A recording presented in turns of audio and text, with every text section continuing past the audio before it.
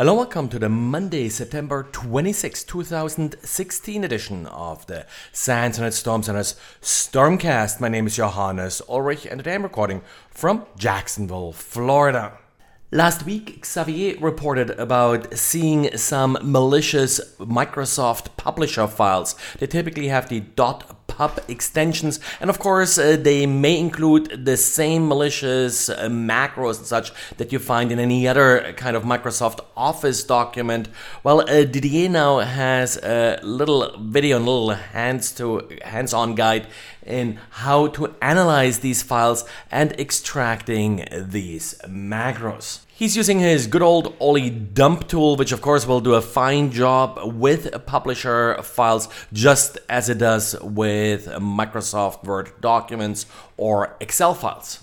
Elkomsoft, a Russian company that specializes in mobile forensic software, in particular the decryption of archives and the like, found an interesting vulnerability in iOS 10. The problem here is that if you save an iOS 10 backup to a PC and encrypt that backup, it is now much faster to brute force the password for this backup than it was before in iOS 9. According to Elkomsoft, on iOS 9, they were able to brute force about 2,400 passwords per second on an Intel i5. So that's actually relatively slow, but on iOS 10, they are able to test up to 6 million passwords per second on the same Intel i5 CPU, and potentially, of course, many more once they start implementing this on graphics cards.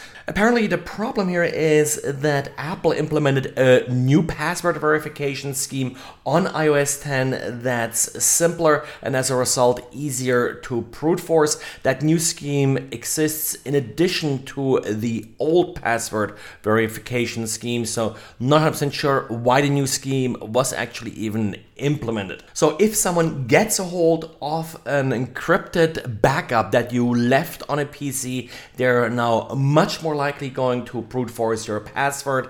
Standard defense, of course, here. Pick a strong password to make it less likely that they're able to brute force it. And Windows 10 appears to implement its own undocumented certificate pinning for Microsoft-owned domains. There is a list of 152 different domains, all of them Microsoft-owned, for which there is a configuration to implement certificate pinning. Apparently, that configuration can be updated by Microsoft from time to time. And of course, on the list, you will find Microsoft.com, Office.com, and domains like that, but also domains that are used for Windows 10 telemetry, which of course makes it a little bit more difficult than for a user to really inspect and intercept what's going on in these telemetry connections. And well, just to show how difficult it is to implement accurate geo-blocking and to protect from denial of service attacks, an investigation was now made public into a denial of service attack against the Australian Bureau of Statistics during a recent census. Apparently, IBM got the contract to implement the system that did collect the census responses. That system fell due to a DDoS attack. Now, the report mentions that geo-blocking was one means that they considered in order to fight DDoS attacks.